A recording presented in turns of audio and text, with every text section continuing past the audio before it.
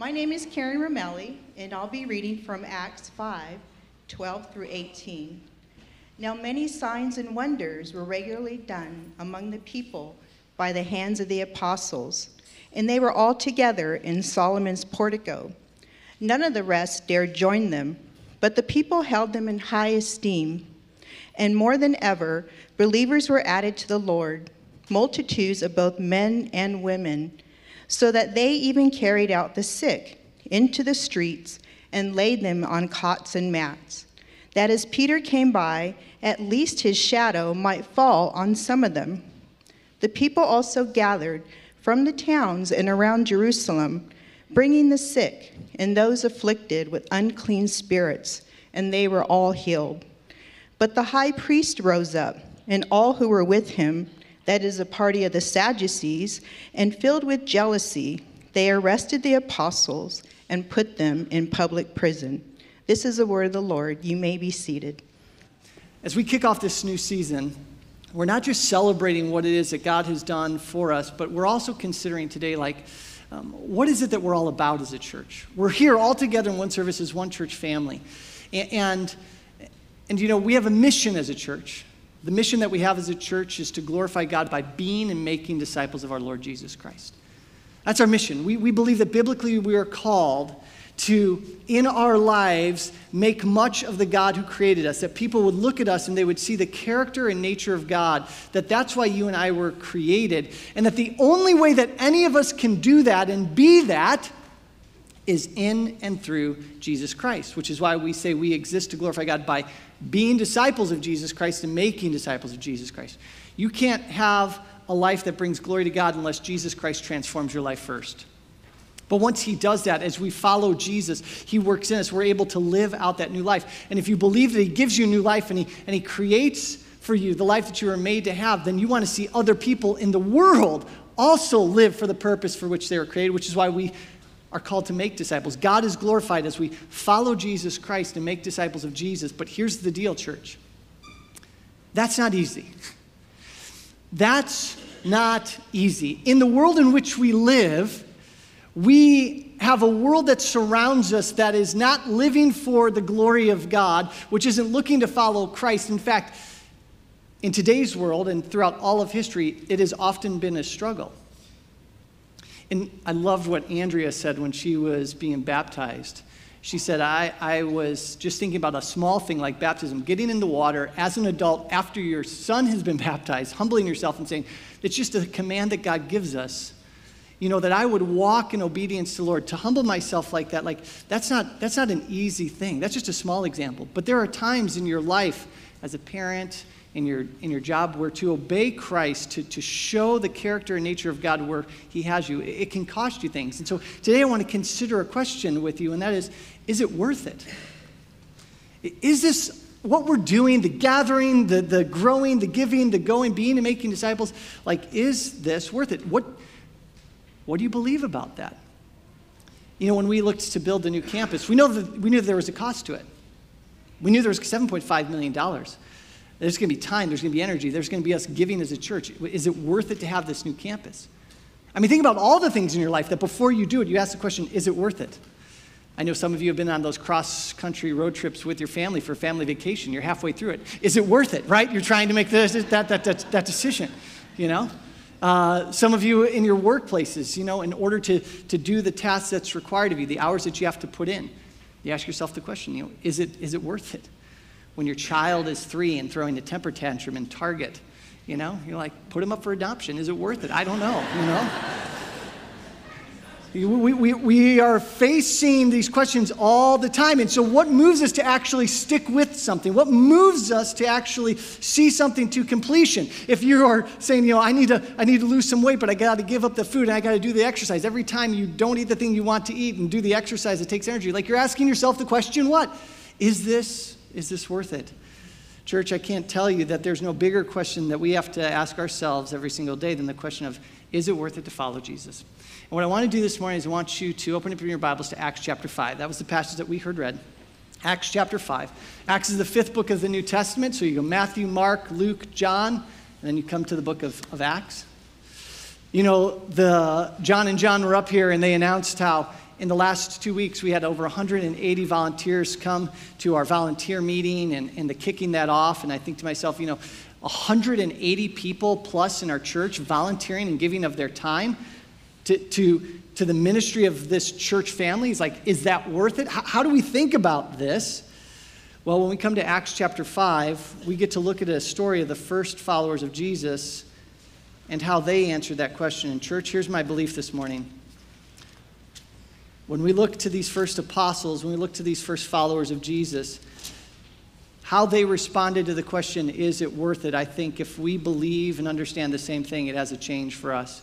So let me catch you up really fast here, where we're at in the book of Acts. So the book of Acts starts, and Jesus Christ has sent his disciples out into the world. And he says, I want you to go and proclaim the gospel in Jerusalem, in Judea, in Samaria, and to the ends of the earth. He's basically saying in like modern context, I want you to preach the gospel in Valley Center, go to Escondido, San Diego, and then to the ends of the earth. And what we find in the book of Acts is they're doing exactly that. They're doing it faithfully. They're preaching the gospel in Jerusalem. And in fact, while they're preaching the gospel in Jerusalem, they're also healing people. God is validating their ministry. But what they find is the religious leaders of the day, they don't like this. And so early in the book of Acts, they rebuke Peter and John and they say, we don't want you to preach about Jesus. You're turning people away from our faith. And they're like, okay, great, but we're still going to do it.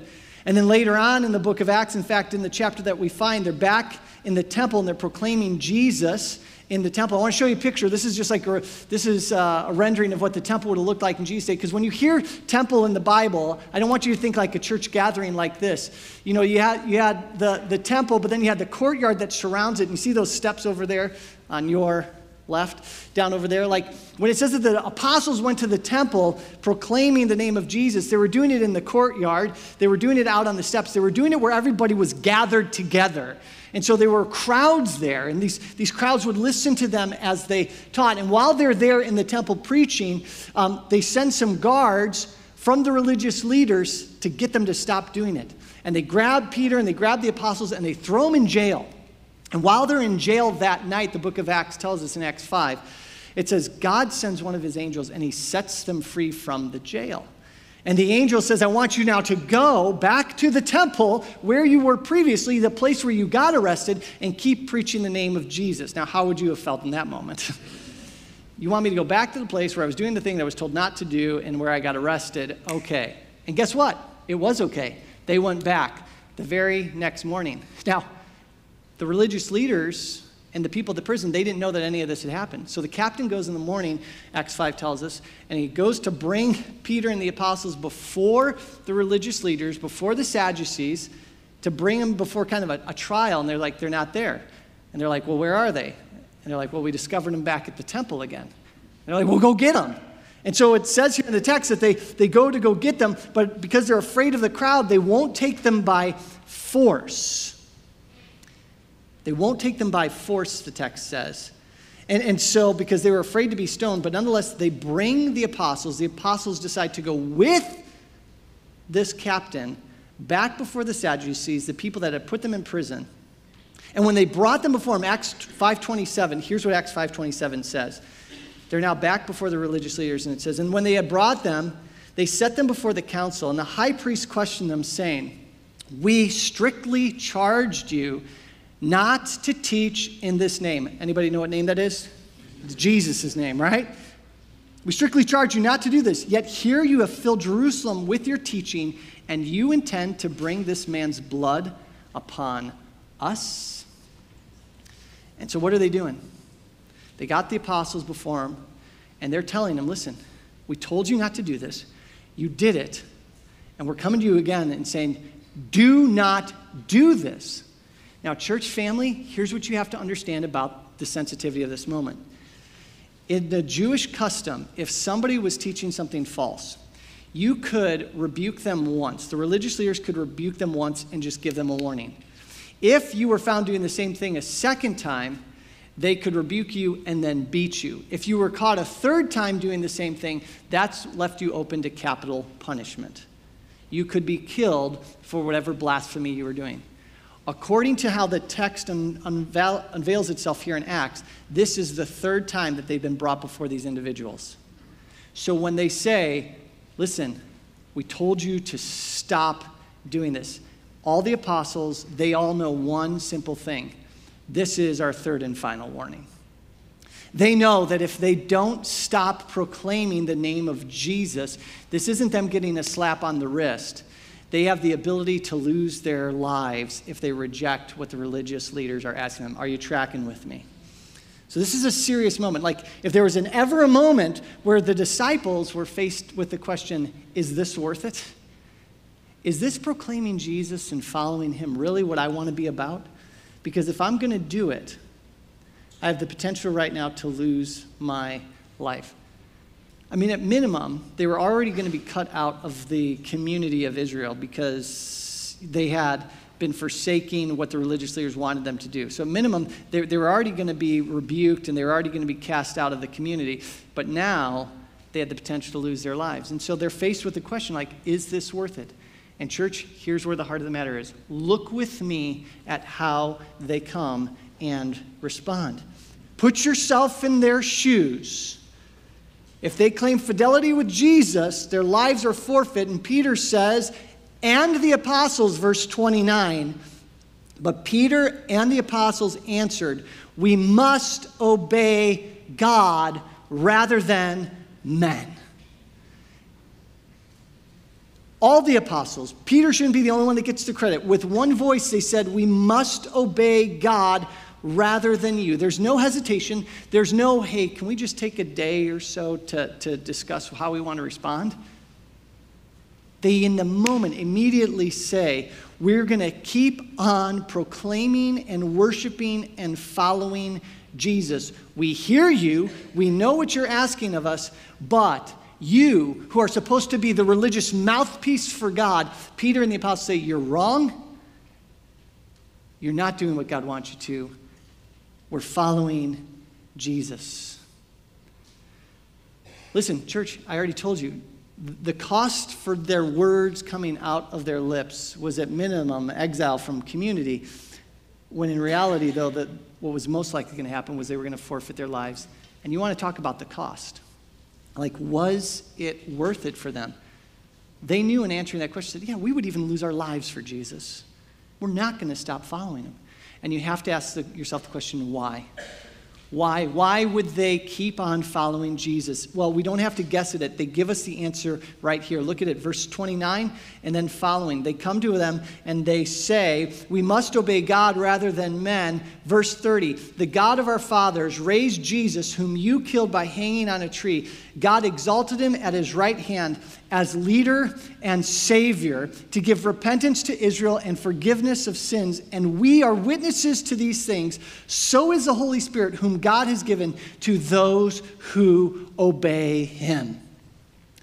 If I were to summarize what is happening here, what they're communicating to us is they're saying, listen, we know who Jesus really is, and we know what he came to do. And because of those things, because we know who he is and what he came to do, we're all in on Jesus. We're going to keep following him. Now, they're abundantly clear on who they understand him to be and what they understood him to do. My question is, who they understood him to be and what he accomplished meant so much to these men that they were willing to die and put their entire lives into following him. My question is, do you know him like they knew him? Do you know him like they knew him? Because if you don't know him like they knew him, if you don't understand what he accomplished, I don't know if any of us in this room can say, no, it's really, really worth it. But what I want to propose to you right now is if you understand these two things about Jesus, you really believe these two things about Jesus, it makes the cost of following him, no matter what it might cost you, absolutely worth it. But what I want to tell you now as well is this. These things are so simple and basic, and if you've been around the church any period of time, you're going to be so familiar with it that it could have potentially lost its significance in your life. And what I've been praying for and what I'm asking is that what we're about to see and how, in one sense, simple it is, that God would reignite the significance of these things in our hearts and minds, because it never got old for them, and may it never get old for us. And so what were the things that they understood Jesus to be? Well, we see it right there in the text. It starts with this. The God of our fathers raised Jesus from the dead. God exalted him at his right hand as leader and Savior. The very first thing that they understood about Jesus Christ was that he was God's appointed leader. That word for leader in the Greek is not a word that's used all that often, but when it is, church, it is always used to refer to someone who is preeminent over all others. It's a word that is used to refer to someone who is a ruler. And what they're saying about Jesus is that they understand Jesus to be the ruler of the world. God's appointed ruler of the world. This is who Jesus Christ is. He's the ruler of the world. He's not supposed to be considered just a prophet or a teacher. They're like, look at the cost of following somebody who's just a prophet, the cost of following somebody who's just a good teacher. Look, nobody's teaching, nobody's prophecies are so great that this is worth dying for them. But for Jesus, he is the ruler of the world, over everyone and everything. And he got there, the text says, because God exalted him to that position. He didn't come up with that position. Listen, Jesus as the Lord, Jesus as ruler of the world is not something that Jesus designated for himself or that the apostles designated for himself. You know, there's something fascinating happening only about 60 miles away from here. How many of you have ever heard of Slowjamistan? Yeah, all right. Let me show you a picture of Slowjamistan. This is 60 miles away from here. See this guy, Randy Williams. He's a disc jockey, and off of the 78, as you go east, he bought 11 acres of land here in California, and he designated those 11 acres as the country of Slowjamistan. I'm not kidding. He has a uniform. He's created a passport for himself. He has laws and rules, and he considers himself the governor, the ruler, the dictator of Slowjamistan. I'm dead serious. Now, he's kind of doing this tongue-in-cheek, but people go to this location out in the California desert to find these 11 acres, and he declares this a sovereign nation within inside the United States. Would any single one of us, when rolling through the 78 and driving through those 11 acres, would any of us say, whoa, while I'm here, this guy's my leader, this guy's my king? Would any of us say that? No, it's ridiculous. There's no micronation inside of the United States. This isn't a legitimate ruler, but yet he's propped himself up. He's got the decorations and everything. It doesn't matter what he says about himself. We know who he is. He's a disc jockey. That's all he is. He's not the leader and ruler of a country. Church, when the apostles say that Jesus Christ is leader, they are saying he is the truly appointed leader of the world. He is the ruler over everyone and everything. Just as ridiculous as it would be for you and I when we're on those 11 acres to do what this guy says because we think he's the ruler of Slowjamistan, for the apostles it was just as ridiculous for them to have to obey these earthly leaders when they were in opposition to the Lord because they said, don't you know who he is? He's the ruler over everyone and over everything. Is it worth following Jesus? Yeah, because there's no part of the universe that he does not rule over. And anything that I do in disobedience to him is against the ruler over everyone and everything. And he is equal with God the Father because he comes from God the Father, and God the Father has exalted him to his right hand. They are two in one. He's looking at the religious leaders who should have known better. And they said, listen, you think that Jesus was just somebody who lived and whom you crucified and died. We're here to tell you he was vastly more than that, and because he is, we have to follow him. He is our king. Do you, church family, and do I live each day truly looking at Christ for who he is? You know, one of the reasons why we're going to be preaching through the Gospel of Luke, I'm going to be straightforward. You thought it took us a while to get through Ephesians. Here's my challenge for us as a church. We proclaim to follow Jesus Christ. If you're a Christian, you proclaim that he's your leader, that he's your ruler. My question to you is, how well do you actually know him? How well do we know what he said, what he taught, who people understood him to be? Is the Jesus we have in our mind a Jesus who is just a companion and friend who holds our hand as we go through life, or is he the ruler of the world? Is he the leader over everyone and everything? He can be your friend, but he has to still be exalted. Are you tracking with me? In fact, think about this. If he's the ruler and the king who wins the battle at the end of the day is the one who gives the spoils. Your King Jesus has won the battle and the victory. The kings of this world have fallen, they do not win. Why would we go after any king other than Jesus when we know that he is the genuine and true ruler? Does your life and my life reflect that we know what our king has called us to? Do we know that to follow anything else, to give our lives for anything else, is to go after a false king? And those kings and those rulers, they cannot reward. Only Jesus can. But that's not the only thing that they say. Like, that should be enough to make us say, yeah, no, he's the ruler over it. Why am I going to follow you all when you are under someone greater? But that's not all that they say. Look at what they go on and they say in verse 31. God exalted him at his right hand as leader and what? Savior. Now, here's the word that becomes so familiar to us in the church that I think it loses its potency on a day-to-day level. May it never be so. Give me a second here to unpack this. When they call him the Savior, they are saying Jesus Christ is the Savior of the world. And if you were paying attention, they say that he manifests himself as the Savior of the world in two ways. Do you see it there in the text? Let's continue on. Verse 31, it says, he's leader and Savior to give repentance to Israel and the forgiveness of sins. This is the way in which Jesus saves. Through repentance and through forgiveness of sins.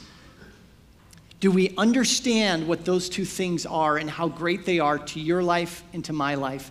And why? Because they understood him as the one who makes repentance possible and the forgiveness of sins possible, that they would give up everything for him. The first thing I want to talk to you about is this word repentance. Now, if you're taking notes, your brain's going to go crazy. There's 2 points there, and they're going to be flipped, okay? So bear with me, all right? You're going to be filling in the blanks and not be able to do it. They flip, okay? Take repentance for a minute. If you've been around the church, you know that repentance means a turning from something. Shuv, to turn. But it's turning from something and turning to something else. When it says that Jesus Christ comes as Savior to offer repentance, we sometimes have too narrow a view of repentance, and we just equate repentance with confession of sin. No. It's so much more than that. When he talks about repentance, he's saying, I'm giving people the opportunity to turn from something and to turn to something else. What are we turning from and turning to? Well, if you're with us in Ephesians, it's abundantly clear. Every human being is dead in their trespasses and sins. Can I get an amen to that? For the wages of sin is what?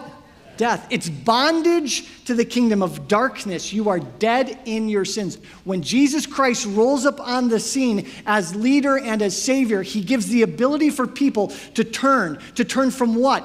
Their death and their bondage in sin. We are prisoners, we are enslaved. And what God's word says is that when Jesus comes, he sets us free. We're able to turn from the bondage that we're under. We're released and we're free. But think of how messed up it would be to take a prisoner and to set them free, but to put them back in a place where all they have available to them is their old life, their old friendships, the things that got them into prison in the first place. No, Jesus does something greater. He turns us by taking us from the domain of darkness and, as we've learned, delivering us into the kingdom of his beloved Son. We turn from death and bondage to sin through Jesus Christ, and we are brought into newness of life. It's why in 2 Corinthians, we hear him say, 2 Corinthians 5, he says, if anyone is in Christ, he is a what? New creation. Let's go on, though. If anyone is in Christ, he's a new creation. Behold, the what? The old has gone. That's the turning from. And the what? The new has come. Repentance, a turning from and a turning to. You have new life in Jesus Christ. As I was watching the baptisms here this morning, I got to go here. I got to look at this just for a second. In Romans chapter 6. In Romans chapter 6, church, hear this, hear the word of the Lord. This is what Jesus Christ does for us. In Romans 6, it says, what shall we say then? He's talking to believers. He's talking to people who have been saved by Jesus Christ. What shall we say then? Shall we go on sinning that grace may abound? By no means. How can we who died to sin still what? Live in it.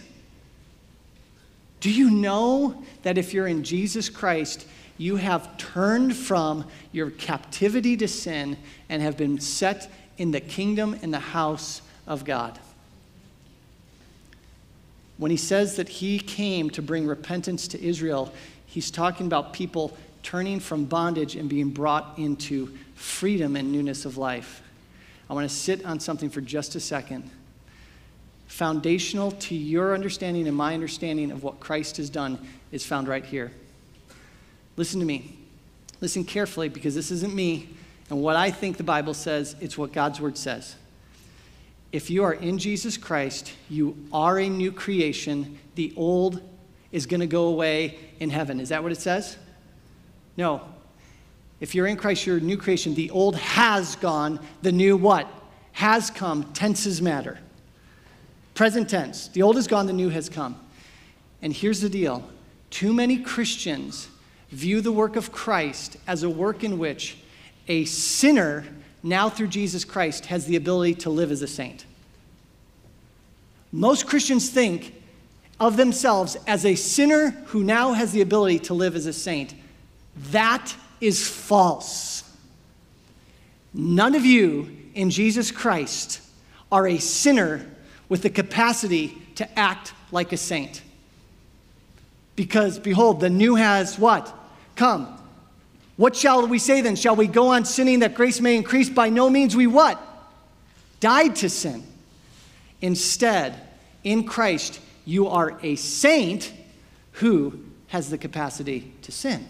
Are you tracking with me? This is a fundamentally profound thing, because the majority of people I talk to still sing songs and still think about their Christian life as I'm a sinner and I'm a wretch, and sometimes when I wake up in the morning I have the power of God to act like a saint. That's not what the Bible says. The Bible says you are a saint, you are righteous, you are indwelt with the Holy Spirit, you have the power that raised Christ from the dead inside of you. And then it says, shall we go on sinning that grace may increase? What? By no means. You are a saint. Yes, you still battle against the flesh, but that's your identity. You have turned from being a captive to someone who is dwelling in the house of God. Do you believe that? This is why these men were saying, listen, you want me to stop preaching Jesus? He has given me new life. Through Jesus Christ, new life is given. A whole new life, not a partial life. Too many times we view ourselves still in this little mess in this bubble, and we're saying, listen, I know that we still battle against sin. I know that the temptation still exists. But as long as you fail to see that Christ has set you free indeed and has indwelt you with the Holy Spirit, you're going to go around waking up in the morning thinking, oh, I'm a sinner. Today, though, through Jesus Christ, I can act like a saint. No, you are a saint who can act like a saint because Jesus Christ indwells you by his Spirit. This is what changes us on a day-to-day basis. It's all of him. And it doesn't just stop there. How is this all made possible? How can I even think of myself as a saint? It's because of what he says next. He says that you and I, through Jesus Christ, have the forgiveness of what? Sins. Jesus comes to not just simply give us a new life, but through Jesus Christ, forgiveness of sin. That's what comes to us. We have the forgiveness of sin. Our debt is paid. So positionally, we are righteous before God, and through Jesus Christ, we are empowered to live righteously. And the disciples say, is it worth it? No one else could free me from the debt of sin that I owed, and no one else can empower me to live a life of righteousness. Not the laws of man. Even God's law serves to condemn me, but Jesus Christ comes and he gives me life. When you think about what Jesus Christ did, there's this doctor, Dr. Samuel Weinstein. He's from New York. This is a picture of him. He spends his time when he's not working, he'll go and he'll do medical procedures in other countries. In 2006, he went down to El Salvador. He's a heart surgeon, and he was working on an 8-year-old boy he was performing heart surgery on. The boy didn't have the surgery, he was going to die, but as they were doing the surgery, they were 12 hours in, the boy had lost so much blood that it actually didn't matter what they were going to do in the surgery. He didn't have enough blood, he was going to die. And the problem with the boy was that they ran out of blood because he was B negative. Only 2% of the population have a B negative as far as blood is concerned. And so they realized the surgery doesn't matter. Somebody has to come. Somebody's got to intercede. We've run out of blood. There was one person in the room, though, that had B negative. It was the man performing the surgery. So he actually paused the surgery, gave it over to others. Remember, he's 12 hours in at this point. He cleans himself up. They draw a pint of blood from him. They give it to the boy. He drinks some orange juice and a Pop-Tart. They give the boy the blood. He's able to finish the surgery, and he saves the boy's life. And you hear a story like that, and it's like, look at what this man did for this person. Like, that's a temporary fix, though. That the boy's got new life, at least. He goes from being an 8-year-old and he can go on living. But the guys here, the disciples, the apostles are saying, don't you understand? Through Jesus Christ, you have the forgiveness of sins. I have a new life. My debt has been paid. Someone stronger than me came and lived and died in my place. And because he did, today I'm alive. And I'm not going to give that up. And I'm not going to not tell people about it because it's what they need as well. Is this all worth it to follow Jesus? Like, as a church and as a family, to encourage one another, like, is following Jesus worth it? Peter would say it this way: where else can we turn? You alone have the words of what? Eternal life. Do you believe that, though? When you think about Jesus, is he Lord? Is he Savior? Do you celebrate every day the vast treasure that you have in him? And just to end this with a shot in the arm of confidence for you and me, like, is this all worth it? I have to ask the question when I read something like this, which is, like, how can we believe this to be true? Like, why should we actually believe anything that the disciples have to say here? Well, they actually give us the answer.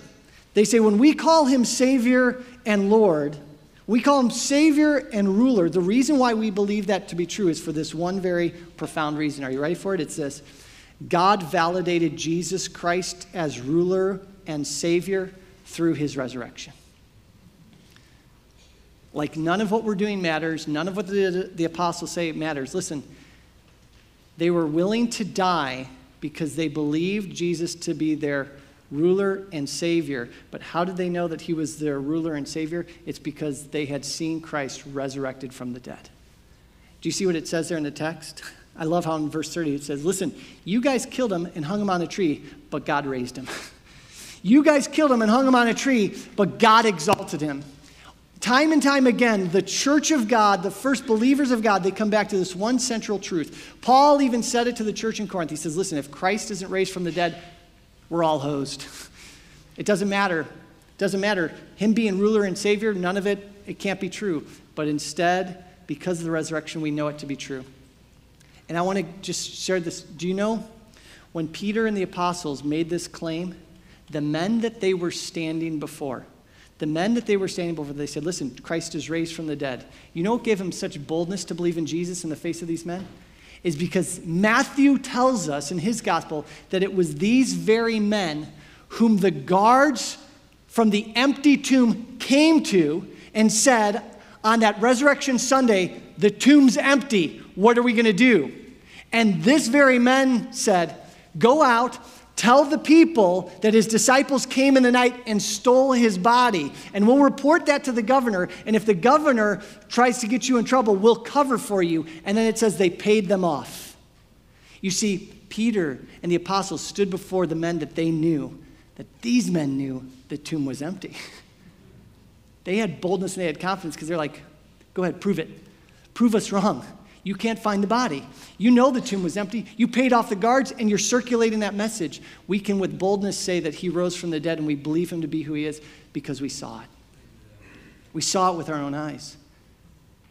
In fact, they get so infuriated, the text goes on to say about this, like the world doesn't like the idea of Jesus as Savior and Lord. Can I get an amen to that? I mean, because that's what, they get so upset, they want to put him to death. And then one of the leaders there, Gamaliel, it comes in, he says this. He looks at them and he's like, okay, listen, guys. Before you put them to death, let's recognize something. There have been other people who claim to be Messiah. They lived, they died, and their followers scattered. This has happened over and over again, Gamaliel says. And what Gamaliel says to them to hold them back is he says, listen, if this is of God, you're not going to be able to stop it. But if this is of the Lord, or if this is not of the Lord, then they're going to pass away. Gamaliel comes to them and says, don't just kill him, because if he didn't really rise, then they're going to scatter like the wind. But if it's of God, you're not going to be able to change them. Church, if Gamaliel were brought to today, and we said, look at Gamaliel, You prophesied, you said if what they're saying is true, then we should see the spread of this thing throughout the world. What would he see? He would see the evidence of the resurrection of Jesus Christ being real, because there are churches like ours, hundreds and thousands and millions all around the world proclaiming Jesus Christ as Savior and Lord. Church, is it worth it? When we talk about our mission to go and make disciples, when we talk about following Jesus, listen, he has made us new creations. My hope, my prayer for you and for me is that every single one of us would be able to take these words to heart and realize that no matter the cost, no matter what happens to us, we will keep on following Jesus because we know him for who he is. And do you know how the story in Acts 5 ends? It doesn't end with them being set out with a pat on the back. They are told once again to not proclaim Jesus, and it says that they are beaten with rods. They're beaten with rods, it says. And then it says in verse 41, it closes with this: then they left the presence of the council, rejoicing that they were counted worthy to suffer dishonor for the name. They didn't get killed, but on that moment they got beaten, yet they said it was still worth it. We're going to keep on following. And they rejoiced in their sufferings because they knew who they served. My prayer for us as a church, as we come into a new season, is that every person would know him truly as the leader and the Savior. And as we do that, as we embrace who we are in him, the joy fills our hearts. We go forward with boldness, and we count everything worth it for the sake of Jesus Christ. Would you pray with me? Let's pray together. Oh, Heavenly Father, as we come before you, on a day like today, we celebrate who you are. We celebrate what you've done. We've done it just here locally as a church, Lord. We've seen baptisms happen, which is a testimony of your work in the lives of individuals. We shared the first fruits, celebrating what you've done through the lives of this church family. Lord, we see you living and active, but my prayer for us, Lord, is not just that we'd celebrate who you are and what you've done, but we'd live as a people who believe it, who would take it in day by day, that there wouldn't be one person who claims Christ but does not claim him, though, as Savior and Lord. And that we would live in the righteousness that has been purchased for us through Jesus Christ's blood, and that we would live out the righteousness that you have given to us through the power that indwells us. Lord, help us to see who Christ is. Help us to live in those truths, to love people as Christ has loved us, to the praise and glory of his name. And all God's people said, amen and amen.